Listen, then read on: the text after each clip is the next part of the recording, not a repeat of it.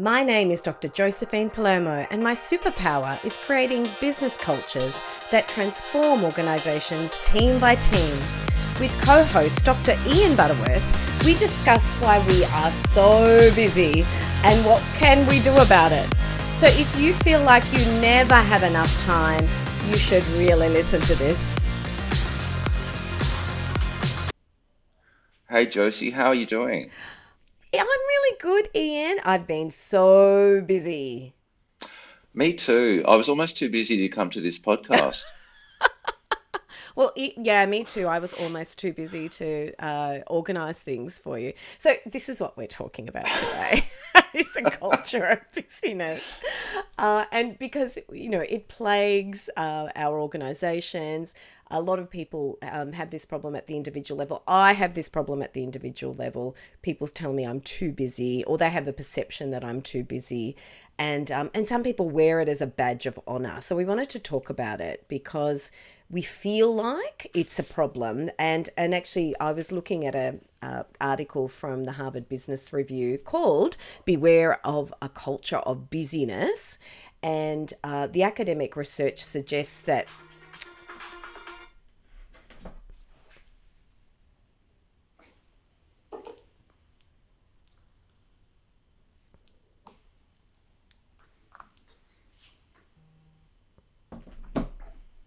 I was looking at an article from Harvard Business Review called "A Culture of Busyness," or "Beware of a Culture of Busyness." And the academic research suggests that our days are really becoming more increasingly busy. And what they did, which was really fascinating, is they analysed holiday letters.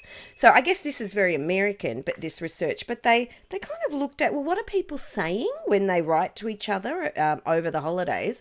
And the reference to crazy schedules has dramatically increased since the 1960s, which is fascinating. And then an analysis of the Gallup data by Harvard Business School's Ashley Willens found that, and again, this is American, but it found that a percentage of employed Americans reported that they never have enough time. And that rose from 70% in 2011 to 80% in 2018. And I can imagine that that's still the case, into 2023.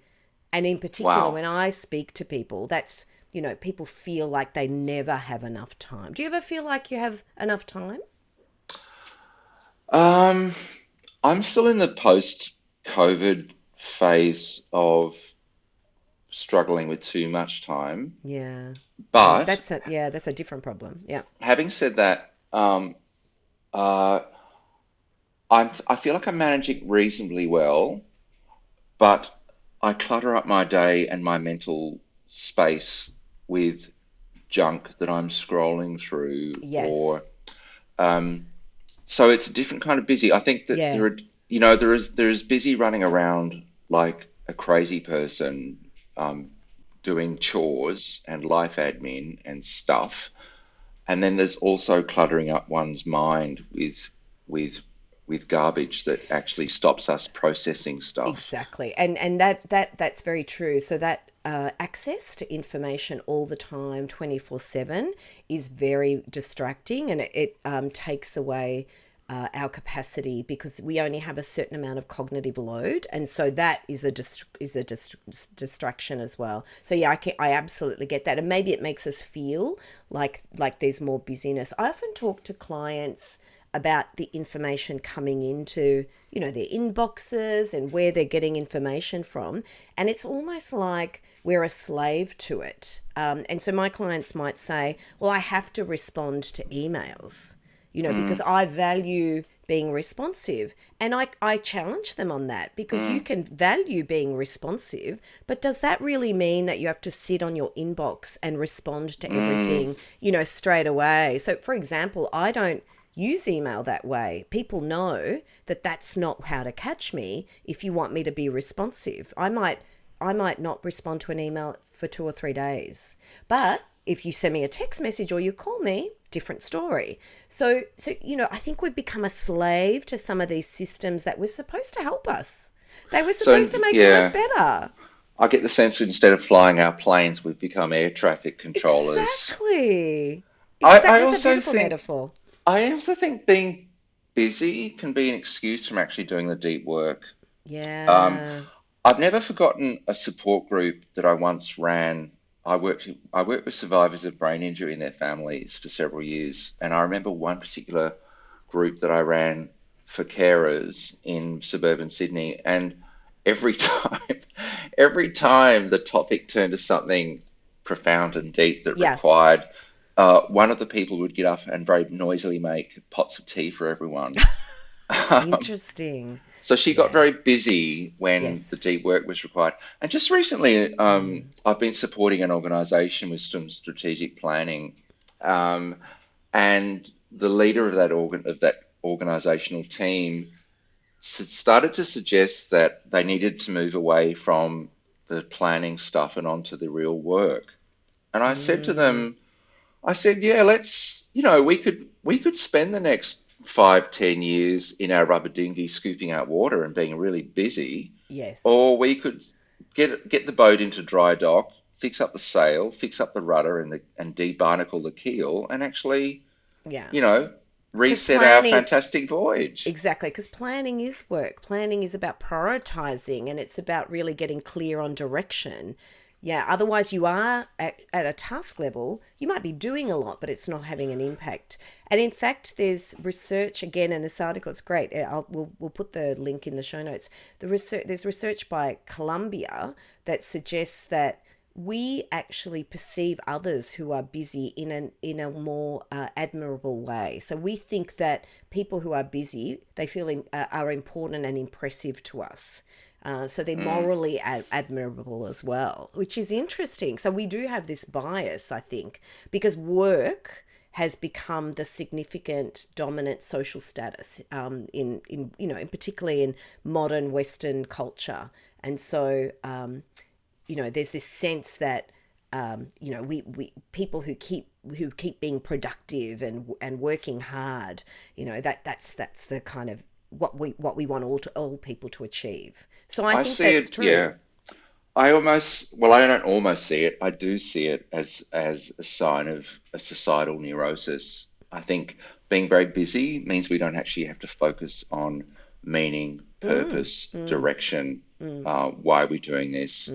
Um, And in fact, though, that's a real call out. Though people are searching for meaning. So, for example, when we look at engagement surveys in organisations, that people say that they do say they're overworked and busy, and then they say they're finding it hard to find meaning in what they do. They want mm, they want that from leadership. Actually, they kind of look up and they want leadership to connect them into meaningful work. And people, particularly younger people, vote with their feet on that. They go to organisations there where they can see that the organisational work is aligned to the things they care about. So that meaning, I think, is still a desire.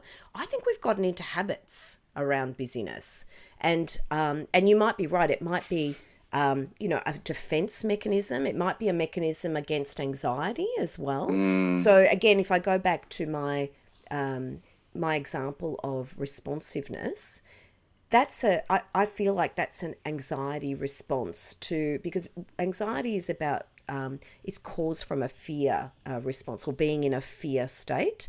Now, if I have many emails coming in, I may fear that I won't be responsive enough to those. I yeah. might be perceived in a negative way, and so Hmm. I need to respond very quickly. So that's coming from a fear-based approach rather than Yes. thinking, where are my strengths today? What's my purpose today? Is answering those emails really linked to that? And is there another way that I can be responsive? Because I'm not suggesting that responsiveness is a ill-intended value. I think that's a beautiful value to have, but it's the way in which we're applying that value. So I think that there is definitely some habits are formed because we either are avoiding pain or we're fearing loss. So definitely habits can be entrenched because of those things. There's a great term called ontological security, which I think possibly taps into the times that we're going through, where uh, just the basis of feeling secure in our existence is really under threat. I mean, perhaps at a global level, as never before, Mm, experienced by our species. And I think the devices we have made it worse. We're now privy to so much information, mm, but also when we look at the Anthropocene, the impact of climate change, human populations, late stage capitalism, all sorts of things that are actually whittling down meaning and purpose, but also a sense of stability. And yeah. look, I haven't lived through a world war, and Mm, I mm, haven't lived through a global. I haven't lived through the Spanish flu. I have lived through COVID, which I think. mm. But I think busyness is, as you say, possibly a way to adapt or deal with that. Mm. But at an organizational level, I don't know. Like people need to sit down and say, well, how are we doing? Where are we up to? What Yeah, is our dream? What is our vision? that's right. And what's happening at the organisational level because of cultures of busyness? In fact, it's not. It is that, Ian. It is that perhaps there's lots of work being done with little impact because it's not aligned to a unified purpose. But the other impact we see at the individual level. So we see high levels of exhaustion, high levels of employee turnover, high levels of burnout, and it also and that actually isn't great for business as well. It harms businesses' bottom line, obviously, but that and many managers don't know how to deal with burnout because they're in the same cycle as well. Mm, So you see, you've got these really exhausted employees, and in fact, when you're exhausted, uh, taking people and trying to motivate them to see the big picture is is really demotivating for people who are exhausted. So it's not what they need. And oh, that's I mean, interesting. they don't. I mean, because they're not going to be motivated to work on necessarily big picture with you. So you've got to lead them there. You've got to, but by firstly saying, let's stop what we're doing and then we'll create space for strategy and let's do. So we often do planning days and strategy days, and people are exhausted, and you're trying to get them to think into the future and dream into the future. I mean, you know yourself, just from an Mm, individual level, when you're really tired, it's not a great state for dreaming. It's not a great state for putting your mind into the future with optimism and hope, very and interesting. thinking, well, what could we achieve together as a group? So you've got to deal with the exhaustion. And I often say people find it hard in organizations to stop Mm, what they're doing, because, and also managers and directors find it very difficult to prioritize work and help people to stop what they're doing. And sometimes you need to do this in a radical way, mm, because what underlies that is a feeling that everything we're doing is important. mm. And if we don't continue doing it at this level, we're going to let our colleagues down. We're going to be evaluated negatively, etc. Now, I'll tell you something I did. I was a general manager at Telstra, and I loved the team that I was working with. I jumped into another part of the business, and I was responsible for 27 people. And when I came into that team, they had already gone through 3 restructures. Oh So God. that was very challenging. You had a lot of people who had been in the team a long time, some new people. They were exhausted. They were on the brink of burnout, and I kept trying to go to in some ways, I kept trying to prioritize the work for them, saying, look, this is our strategy. These are the priorities. What are you doing? Maybe you can stop doing that. But the response was, no, it's all important. I keep getting drawn into these stakeholder meetings with our clients because we were actually a bit of a gatekeeper. The team was a gatekeeper. So they felt like they had to be responsive to others. So, good intentions. People don't do this because they have ill intentions. They're good intentions. So what I did as as the manager, my responsibility is to deal with this. So what I did, and I laugh about it because it was radical, but now it kind of feels like it was, in hindsight, it was absolutely the right thing to do. I went to my stakeholders and I said, this team needs a reset. So we are going to stop doing anything but mission critical work for 2 weeks. And so the stakeholders knew about it. And Huh. I went to my team and I said, there's two of you that are going to stay on mission critical work, and we're going to rotate those people. So in other words, two people, well, the most experienced people will triage, but not for the whole 2 weeks. We'll rotate them, and everyone else stop what you're doing. And they were shocked because they said, no, that can't, we're going to break the business. And I said, no, it's okay. I've spoken to stakeholders. If you feel like something's going to break the business, come to me and I'll manage that. I'll help you manage that. Well, we didn't break the business. We actually managed those 2 weeks. The stakeholders understood why we were doing that. And in those 2 weeks, we were able to reset the work so that people didn't feel like they had to take on so much. So, for example, there were some meetings that people were going to. They didn't need to be there. There were other ways of getting that information. So they started to, because giving them the space to then review what they're doing from a perspective of, how do I do this work in a sustainable way? Because saying yes to everything is not sustainable, and it leads to people really experiencing and burnout. And all we need to do is look at World Health Organization statistics to know that what we're doing in terms of the consequences of overwork are extreme. It increases the risk of stroke. It increases the risk of heart disease. Ultimately, we are killing people. Do you really want that on your head? I don't.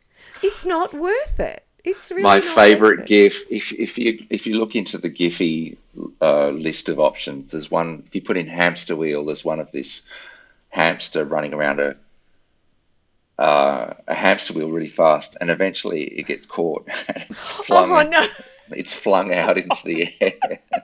I wanted to follow up on something you said about, it just occurs to me that busyness, when applied at an organizational level, I can't tell you how many restructures when I worked in a government department, it was like there was a restructure every damn Yeah. 6 months, Yeah. and at the same time, staff were told to be nimble and agile, and at the we were ready to smack the next person out that Yes. told us to be Yes. nimble and agile, Yeah. and it occurs to me that endless restructures are just a way of actually avoiding the issues.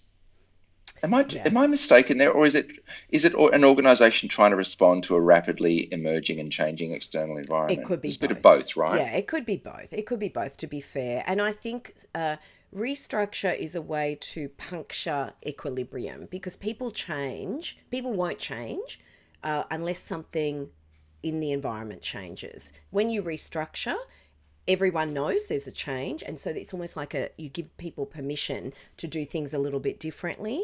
However, restructure just on its own, without the change management that goes with that, without the actual resetting of purpose for each team, without the resetting of ways of working together in teams, doesn't lead you to the outcome you're looking for. So that's why sometimes you get multiple restructures, Oh because just God. by putting our research on teams shows, just by putting people together as a group and calling them a team does not make it Oh, so. Yeah.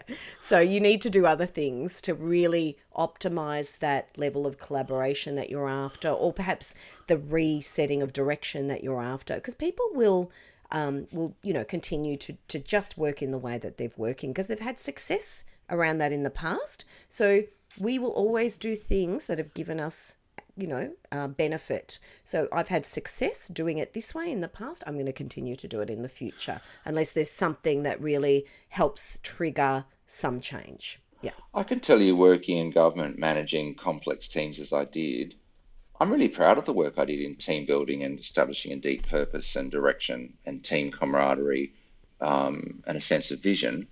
But then when that team is disbanded, not even 12 months later, because of some change I mean, people disengage, and they think that when the next team development process comes along, they will think, well, what's the point? Yeah. Um, Government stopped giving out business cards because there was a realization that probably the organizational unit wouldn't exist. Even the department itself wouldn't exist in 18 months' time. And for me, that's a form of busyness that, um, I It don't know if it's adds to adapted.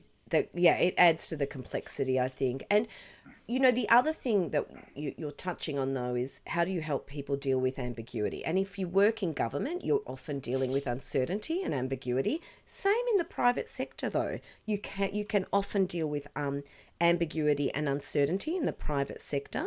And the way in which we help people do that is by creating a real unified sense of purpose with smaller teams on an ongoing basis. You don't just set it and forget it. So you don't just do it at induction or when you have a new hire.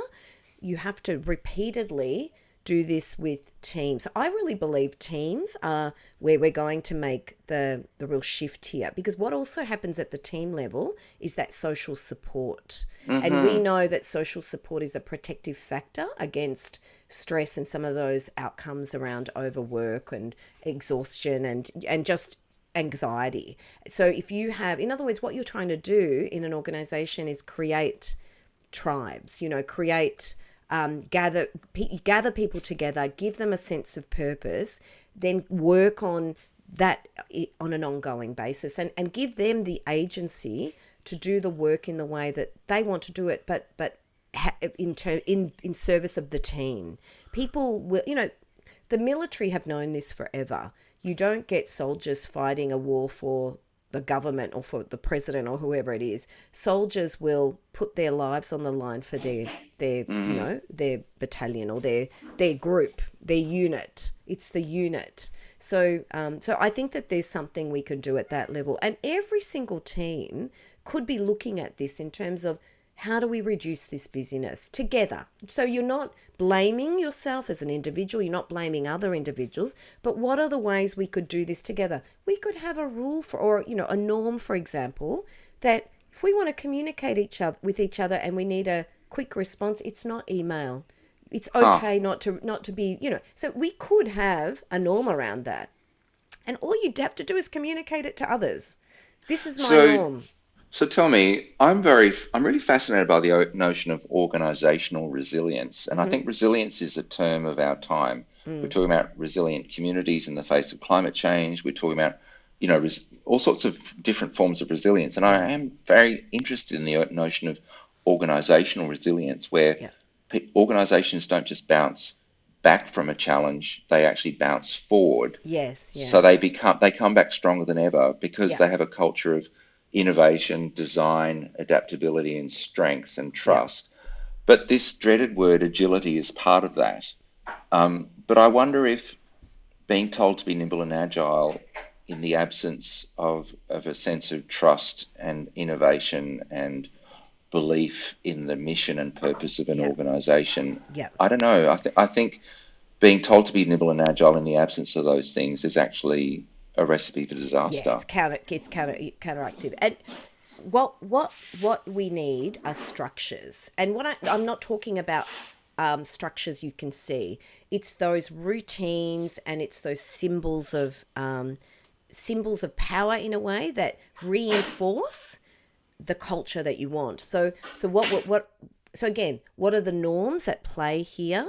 And do we have norms that support agility, for example? So in other words, that would be I often work with teams where they need to shift around a lot. There's a lot of ambiguity. They need to be agile. Telling the individuals in that team to be agile is not where the answer is.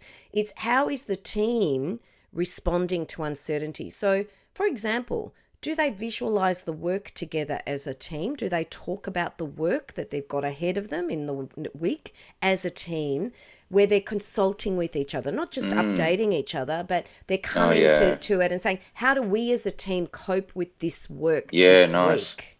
Right? And that might be then one team member can say, well, actually this week I've got a sick child and I'm not going to be as productive as I'd like to be. Uh And huh. the other team member can say, no problem.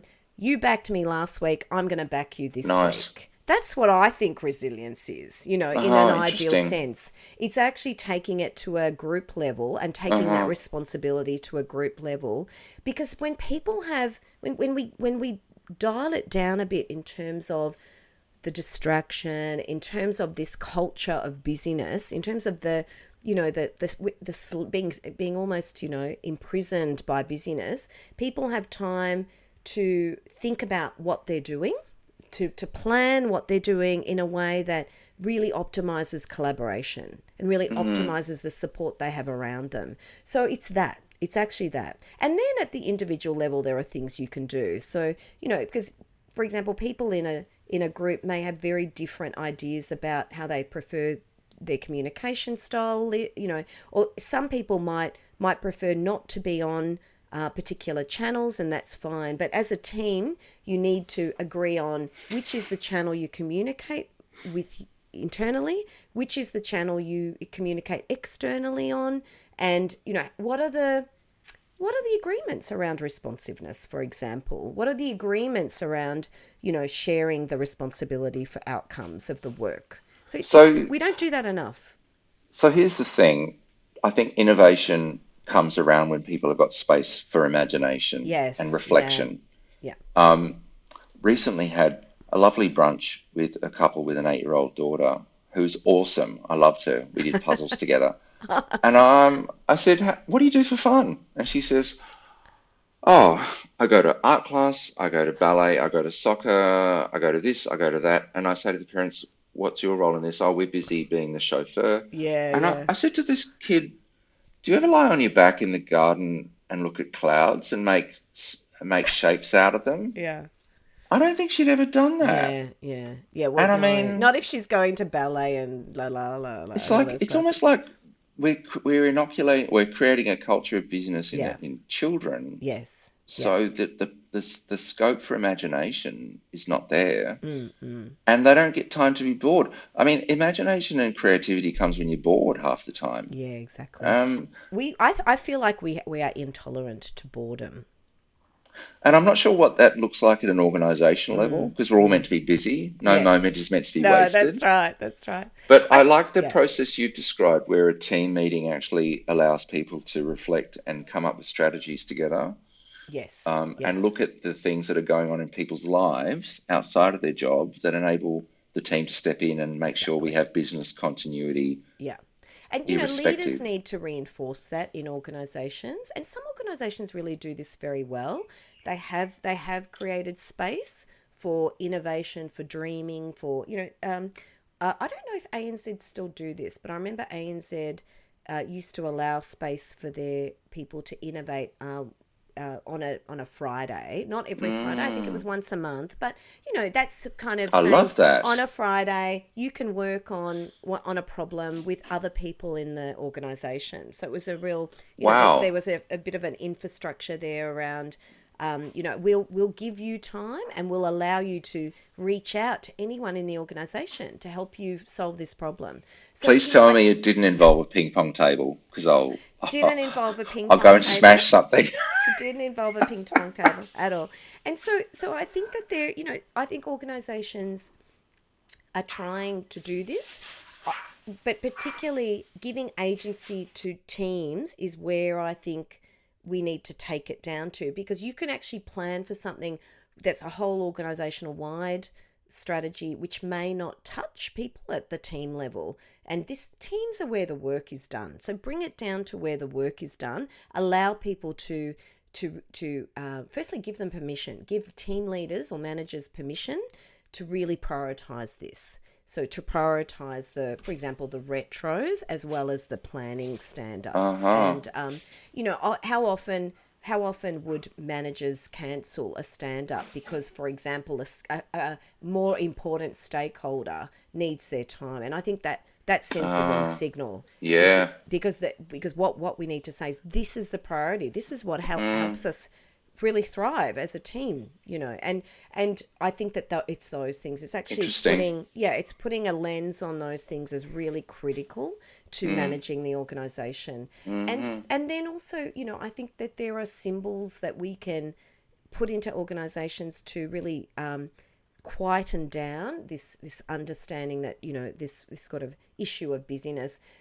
um, there, there should be, for example, things in our environment that remind us to maybe slow down, that remind us to take stock and just watch, or involve our other senses.